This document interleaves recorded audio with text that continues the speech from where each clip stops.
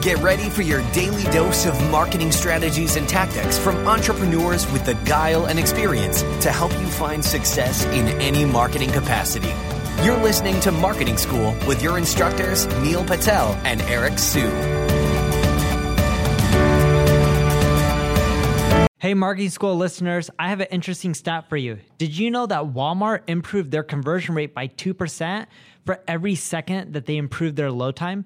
In other words, website speed helps with conversions. In addition to that, Google uses it to determine where your site ranks in their index. So the faster your website loads, the higher you'll rank. For that reason, I want to talk to you today about a company called DreamHost. DreamHost powers the web with fast websites and superior customer service, brought to you by a team of web experts who are super committed to your success online. We've worked with them to create a special offer just for Marketing School listeners. All you have to do is go to dreamhost.com/marketing school to learn more and get your website online today. Welcome to another episode of Marketing School. I'm Eric Siu. And I'm Neil Patel. And today we're going to talk about if it's worth spending $200 per blog post. Yes. So, yes. Well, not always. One's that the blog post is a shit blog post. Well, that's your fault for not vetting them. Yeah. So, well, Neil, how much do you spend on average per blog post right now? I don't know. So it ranges quite a bit. It depends on the industry, depends on the blog. But what I found is it's not about how much you pay. It's about, is it on the right topic? Is it on the right keywords? Do the keywords have buyer intent in them? And is it related to the product or service that you're offering? And you can't be pushing or shilling, being like, hey, in the blog post, you have to sign up for my product. It's the best thing ever. It has to educate and flow into people signing up for your product or service. Yeah. And here's the thing. I think if we look at Neil's blog posts over time, a lot of the stuff that he's written, they are ultra long form. They're even some of the stuff he spent $30,000 plus designing a guide, having it well written. And when you Google these keywords, let's say like affiliate marketing, for example, he tends to rank well because that's the area that he stays in, but he's also producing something that's world class. And I'm telling you right now, he's spending well over $200 for these blog posts. So if ranking for these head tail, even these long tail keywords is important to your business, which I assume for most of you probably would be helpful, well, then spending $200 per blog post is helpful. And I'll tell you, for us, we're spending at least $200 per blog post on the Single Grain blog, and our traffic is continuing to scale up. And from there, we're able to build out, should we build out different kind of topic clusters or hub and spoke models, and we can continue to work off of that. So you start with some kind of foundation first, and then you're able to build on it. And that's what we're doing with perhaps blog posts, and then going off into video, going off into podcasts, going off into webinars. Yeah, and when you first bought Single Grain out, how many visitors were you getting per month? 4,000. And now you're at over 100,000. Over 100,000. That's a huge difference. Blog posts are worth it. What most people don't realize is when you write content and your traffic goes up exponentially, they assume that their revenue is going to go up exponentially. I've very rarely ever seen the revenue go up, nowhere near the same scale. The reason being is most people who are writing blog posts, they're picking topics that don't have buyer intent. And even if they do have buyer intent, it's not like someone's landing on one of your services page.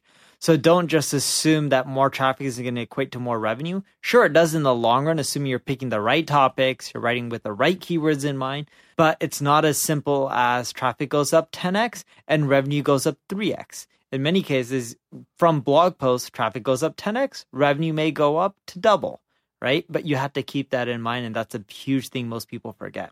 And it's really important. I mean, once you start getting your blog posts on, then what you do is every quarter or maybe every half year or so, you open up a tool like Ahrefs, look at the keywords that you're ranking well for, look at all the pages that you have, look at the ones that maybe you have high intent for, but you're ranking for that keyword, but maybe you should adjust the content on that page. Or maybe if you don't have any kind of exit intent pop-up that's related to that specific keyword, maybe you should be making adjustments. So baking in a little CRO to what you're doing, auditing via Ahrefs, looking at your Google Analytics as well, but making sure that you're making the most of what you have already. Because if you're spending this money for content, the idea is you probably want to make more money, right? So why would you neglect conversion rate optimization? You probably wouldn't. So take a look at it, build in a framework for that. Yeah, and once you spend money on blog posts and you have a good foundation, your traffic's going up, yeah, you should still continue it. But don't forget about your existing blog posts. Even if they're evergreen, they still need to be updated. And what you'll find is after 6 months of writing content, it tends to be a higher ROI to focus on your older posts that are already written and already published, refixing them up to get more traffic.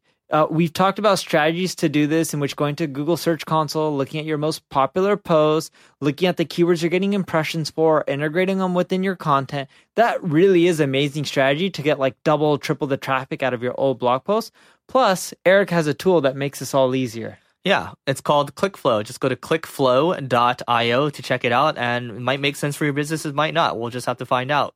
So that's it. It is worth spending money on a blog post. Don't look for a direct ROI right now. Keep in mind, if you spend the money once for that blog post, it keeps generating traffic each and every single month. So if you're not seeing a positive ROI right away, that's okay, because a year from now, you can generate one. And then 2 years from now, it's extra profit. 3 years from now, it's even more profit, right? Because it's not like you have to keep spending money on those old blog posts. Oh, yeah. Google Tom Tungus, so Tomasz Tungus. So that's TOMTUNGUZ.